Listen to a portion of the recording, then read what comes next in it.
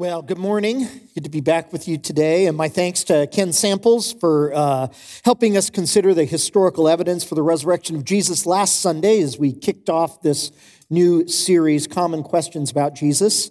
And I hope he answered some of your common questions about the reality of Easter and the resurrection of Jesus. My son and I had a great time in Philadelphia last week at the Rock Climbing Collegiate National Championship. And for those that are interested, he came in 27th, which wasn't as good as we had hoped. He got knocked out in the qualifying round, but he still climbed really hard, and I'm definitely proud of him just making it to nationals. And we had a great time, just the two of us together during that trip. Every child grows up believing in imaginary characters. Whether characters associated with certain holidays or cartoon characters or superheroes, childhood is filled with imaginary people. And as adults, we don't get too worried when kids believe in imaginary characters because that's part of childhood. That's part of being a kid.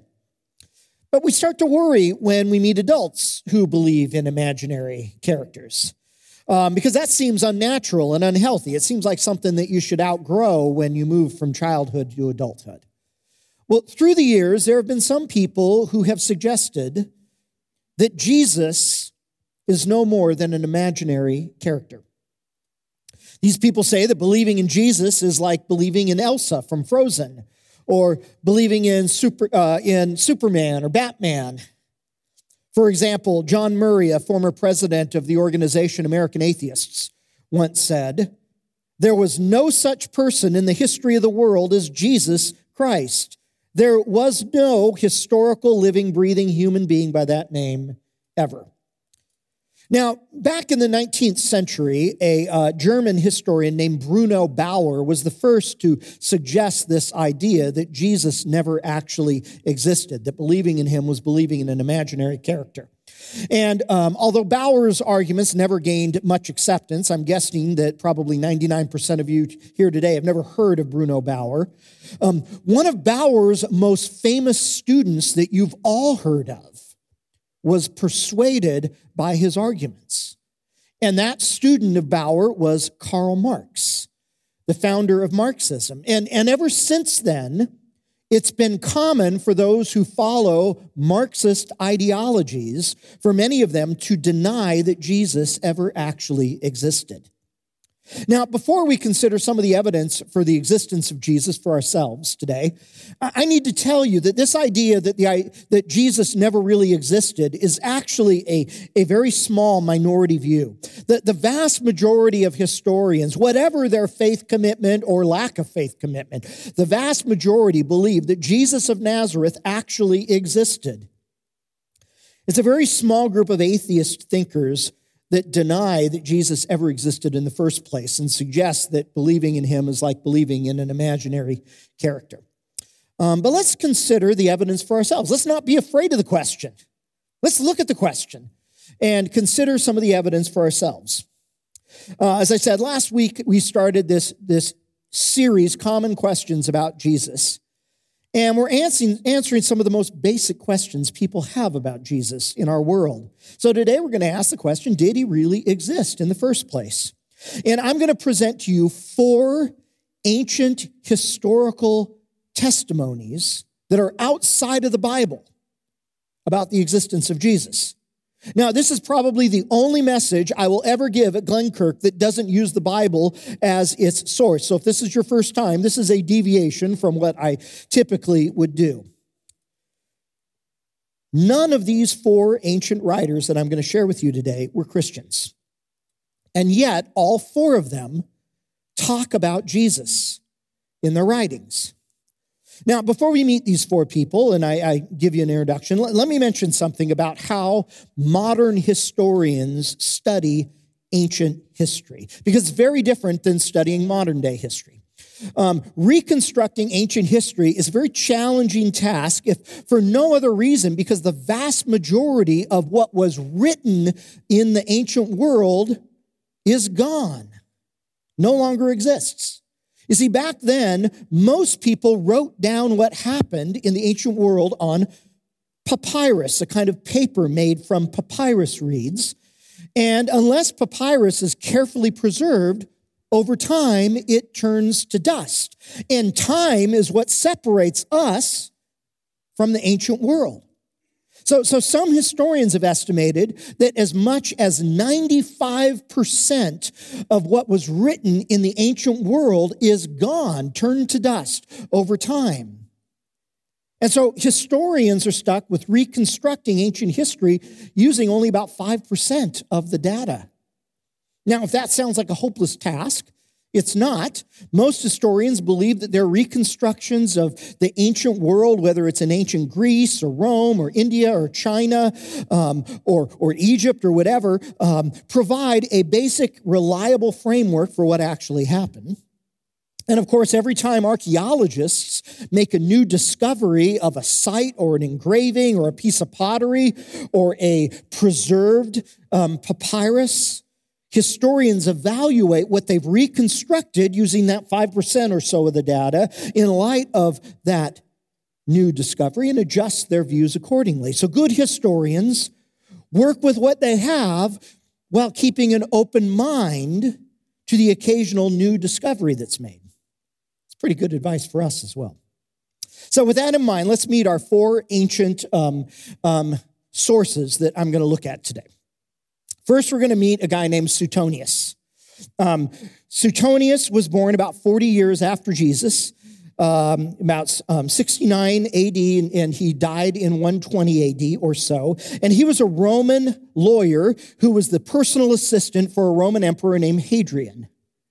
Suetonius wrote a series of biographies about the first 12 Roman emperors called the Lives of the Caesars. Next, we're going to meet a guy named Pliny the Younger.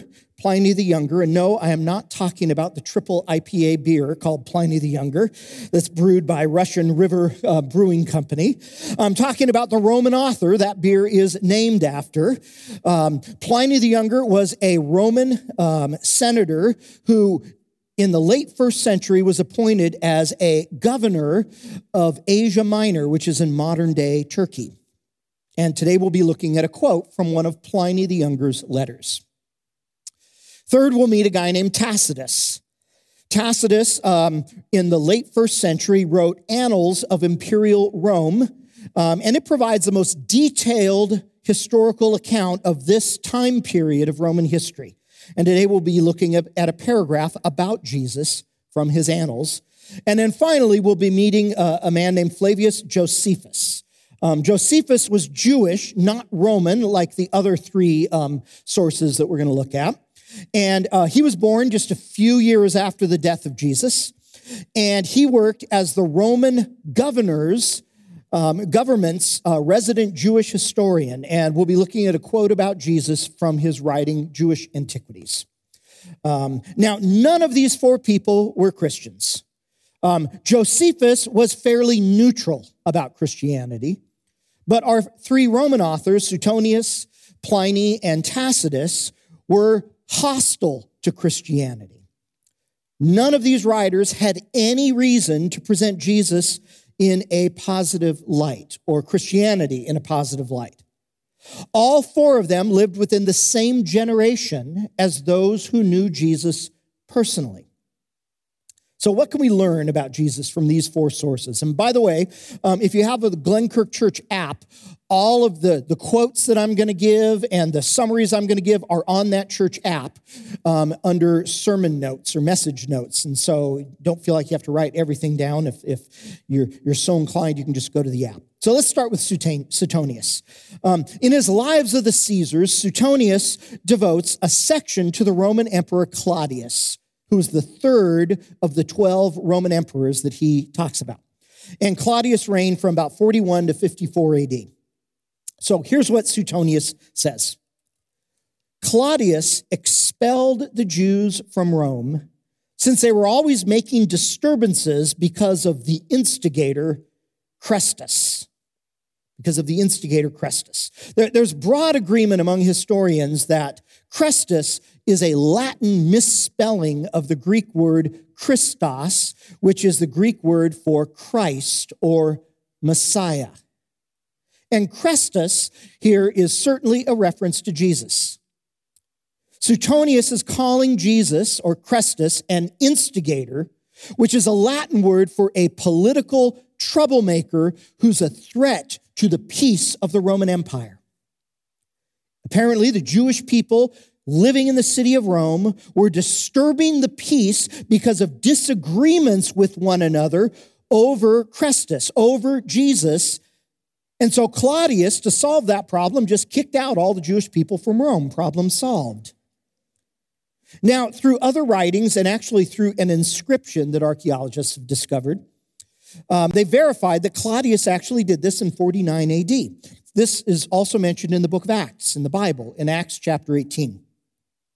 Suetonius seems to be saying that Claudius kicked out all the Jewish people because of their violent disagreements with one another over whether Jesus was the Messiah or not. So what can we conclude from this brief reference in Suetonius? We conclude this. Some Jewish people believed Jesus was the Messiah, and the Romans saw Jesus as a threat to the Roman Empire. According to the Bible's book of Acts, the early church was comprised almost exclusively of Jewish people for the first couple of decades. So it makes sense that there would be significant debate among Jewish people about whether Jesus was the Messiah, the Christ, or not. And we'll actually talk about the evidence of whether Jesus fulfills the criteria to be the Jewish Messiah in 2 weeks in this series when we ask, was Jesus the Jewish Messiah? And we also find here that the official Roman perception of Jesus is that he was a troublemaker, an instigator, a threat to the law and order of the Roman government. It's also interesting to notice from Suetonius that if Jesus died outside of Jerusalem sometime around 33 AD, as the New Testament indicates, that Suetonius indicates that a sizable Christian community had developed within the city of Rome just about 15 years after that. So that's the testimony of Suetonius. So now let's look at Pliny the Younger and what he says about Jesus. Pliny's testimony comes from a letter that he wrote, the Roman emperor at the time named Trajan. And let me give you the context for Pliny's letter. Pliny was the governor, as I mentioned, of Asia Minor, which was modern-day Turkey within the Roman Empire. And at this time, the official Roman position is that Christianity was an illegal religion. It was illegal to be a Christian.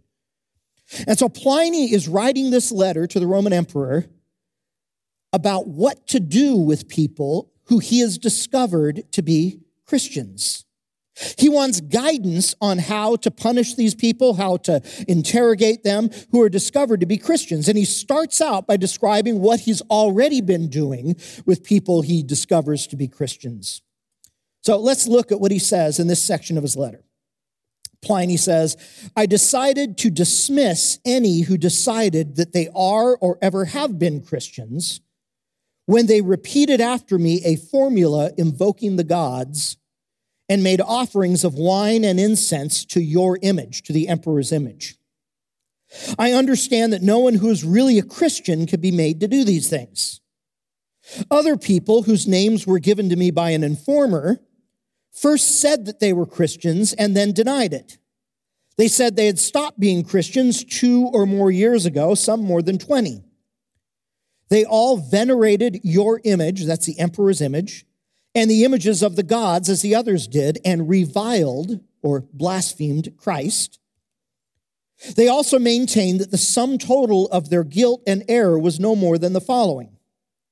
They had met regularly before dawn on a predetermined day and sung antiphonally a hymn to Christ as if to a god.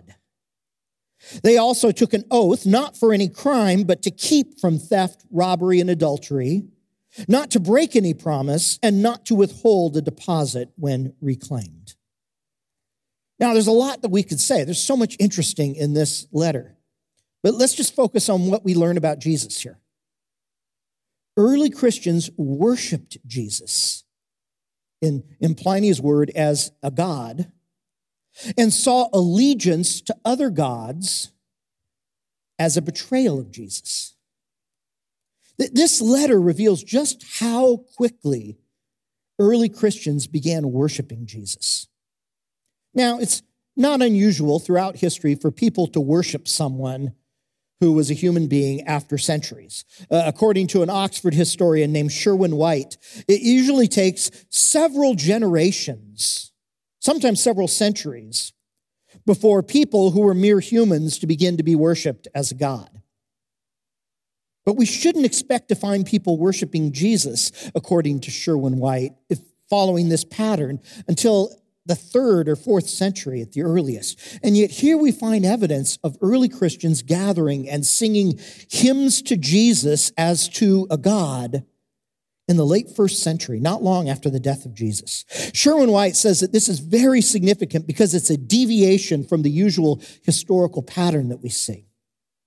We'll talk more about this in 3 weeks when we ask the question, was Jesus really God or not? But for now, we notice that the early Christians worshiped Jesus as God very early on. And we also see in Pliny's letter that worship of Jesus was exclusive. That true Christians couldn't be loyal to Jesus and also worship the Roman gods or worship the Roman emperor's image. There's a lot more we could say about this letter, but let's move on to Tacitus. Here's the testimony of Tacitus. And in this section of Tacitus's annals that we'll be looking at, he's describing a large fire that broke out in the city of Rome that burned down much of the city. And the Roman emperor at this time was Nero, and many Romans suspected that Nero himself had ordered the fire to be lit. And because of those rumors, Nero was looking for a scapegoat, and so he blamed the fire on Christians, since most Romans already hated Christians. So in that context, let's look at what Tacitus says. He says, "But neither human effort nor the emperor's generosity nor the placating of the gods ended the scandalous belief that the fire had been ordered," presumably by Nero. "Therefore, to put down the rumor, Nero substituted as culprits and punished in most unusual ways those hated for their shameful acts, whom the crowd call Christians. The founder of this name, Christ, had been executed in the reign of Tiberius by the procurator Pontius Pilate. Suppressed for a time, the deadly superstition erupted again, not only in Judea, the origin of this, quote, evil, but also in the city, presumably the city of Rome, where all things horrible and shameful from everywhere come together and become popular. Therefore, first those who admitted to it were arrested, and then on their information, a very large multitude was convicted, not so much for the crime of arson as for hatred for the human race." Tacitus here gives us some very precise information about Jesus. He says that Jesus was executed by the Roman governor Pilate during the reign of Tiberius Caesar, the second Roman emperor, which is consistent with what the New Testament says. He says that the early Christian movement started on the outskirts of the Roman Empire in Judea, which is where Jerusalem is, but that it eventually spread to the city of Rome itself, consistent with the New Testament. And finally, we learn that what Tacitus calls a, quote, deadly superstition erupted after the death of Jesus. Now, it's possible that Tacitus is just describing the Christian faith in general here, but I think it's likely he's referring to the claim that Jesus rose from the dead and was seen by his disciples 3 days later. And that's what he's calling this deadly superstition. So what can we conclude from the testimony of Tacitus? Jesus was from Judea, crucified by Pontius Pilate, and some sort of, quote, deadly superstition circulated after his death. Tacitus provides us with a basic outline of the life and death of Jesus that is consistent with what the New Testament presents. And that brings us to Josephus, the final and fourth testimony that I want to share with you today. And Josephus's work is from Jewish Antiquities, which is his history of the Jewish people that he wrote for the Roman government. So let's look at what Josephus says. Around this same time lived Jesus, a wise man, if indeed it is right to call him a man. For he was a worker of amazing deeds and a teacher of people who accept the truth with pleasure. He won over many Jews and many Greeks. He was the Messiah. Pilate, when he heard him accused by leading men among us, condemned him to the cross. But those who first loved him did not cease. For on the third day he appeared to them alive again, because the divine prophets had prophesied these and a myriad of other things about him. To this day, the tribe of Christians named after him has not disappeared.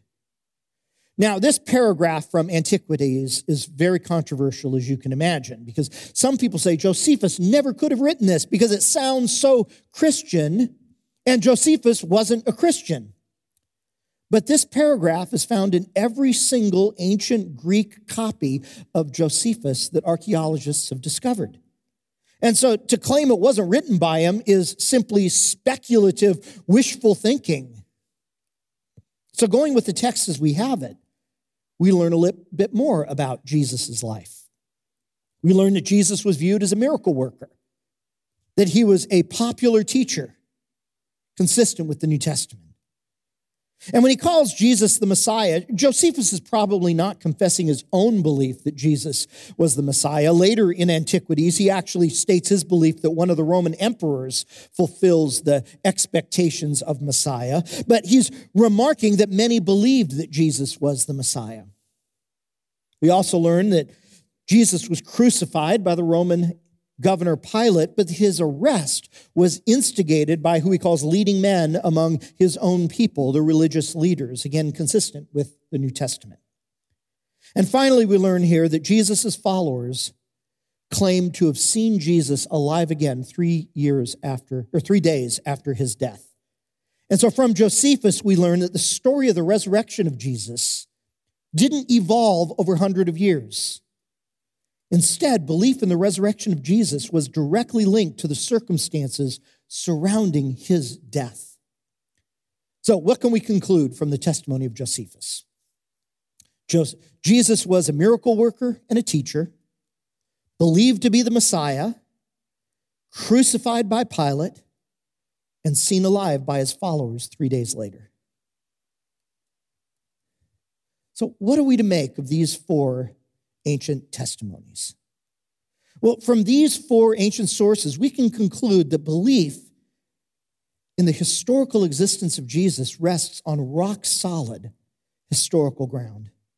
We can be confident that Jesus of Nazareth really existed, that he lived in the region of Judea, that he was a popular teacher, a miracle worker even, that he was considered a troublemaker by the Roman government, and that in conjunction with leading men among the Jewish religious leaders, that Jesus was executed by the Romans. We also learned that Jesus was believed to be alive again, seen alive again by his disciples 3 days after his death. And within just a couple of years, people were worshiping Jesus as God. And within a few years, this belief spread from the outskirts of the Roman Empire in Judea all the way to the heart of the empire in the city of Rome itself. The historical evidence for the existence of Jesus is compelling, more compelling than virtually any other major religious leader from the ancient world. Now, let me share with you one more, I think, really important observation. If you look at this timeline, with the death of Jesus dated somewhere around 33 AD or so, you can see where the writings of Josephus, Pliny, Tacitus, and Suetonius all fall on that timeline. Now, from our perspective, in terms of modern history, these guys seem a little late to the game and a little far removed from the events of Jesus' life to have a lot of credibility. But from the perspective of the ancient historian, who are working with only 5% of the data, this is compelling evidence. If You compare these four testimonies with those of other ancient historical figures like Socrates or Buddha or even some of the Roman emperors. This is compelling evidence. But here's the kicker. With the exception of Josephus, all the books of the New Testament were written earlier than these four ancient sources. The Apostle Paul's writings in the New Testament were written roughly between 49 and 62 AD, the earliest writings of the New Testament. And historians debate exactly when the four Gospels were written that give the account of Jesus' life. And so on the timeline, I give them as broad a possible window for them to be written, even if they were written as late as 80 or 90 AD, which I think is very late for Matthew, Mark, and Luke. That still places them closer to the events than Suetonius, Tacitus, and Pliny. And the later letters in the book of Revelation in the New Testament are all placed around 85 to 90 AD. According to Professor N.T. Wright, the historian views the events or writings closest to the events they describe as the most promising sources for historical bedrock. Now, none of the Jewish or Greco-Roman sources we looked at were Christian sources, which perhaps gives them some greater credibility in the eyes of some people. But the 27 books of the New Testament, although they're written from the perspective of faith, are closer to the events of Jesus' life. And here's what's remarkable: how much all of these sources agree with each other. Now, if you want to study this further, I drew a lot of my research today from a book called Jesus Outside the New Testament. Jesus Outside the New Testament by a historian named Robert Van Voorst. Robert Van Voorst. And you can also, as I said, find all these quotes and these ancient writers and summaries and the sermon notes on the app. And you can look up these sources yourself. They're all open sourced. Now, some of you might find this fascinating and wish I kept going. And for others of you, I have bored you to death today, and I apologize. But I want to remind us that Glenkirk doesn't exist simply to persuade people that Jesus existed. It's one thing to know facts about someone. It's another thing to know someone. When you know a person, facts and evidence are less important than your relationship with that person. And Christians are people who believe that they have come into a relationship with Jesus. Not an imaginary Jesus or make-believe person like Superman or Iron Man. Not a mythological Jesus who took centuries to develop, but the Jesus of history. The same Jesus who walked the dusty streets of Jerusalem, who performed miracles, who taught the Sermon on the Mount. The same Jesus who was crucified by the Romans. The same Jesus who was seen alive by his closest followers 3 days later. As historian N.T. Wright says, the Jesus I know in prayer is the same Jesus I meet in the historical evidence.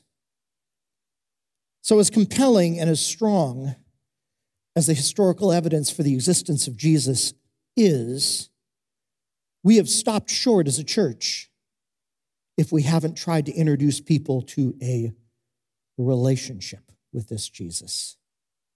And so it's only appropriate that this message would be the same, take place on the same Sunday that we celebrate the Lord's Supper, communion, where we believe Jesus is our host and we are his guests.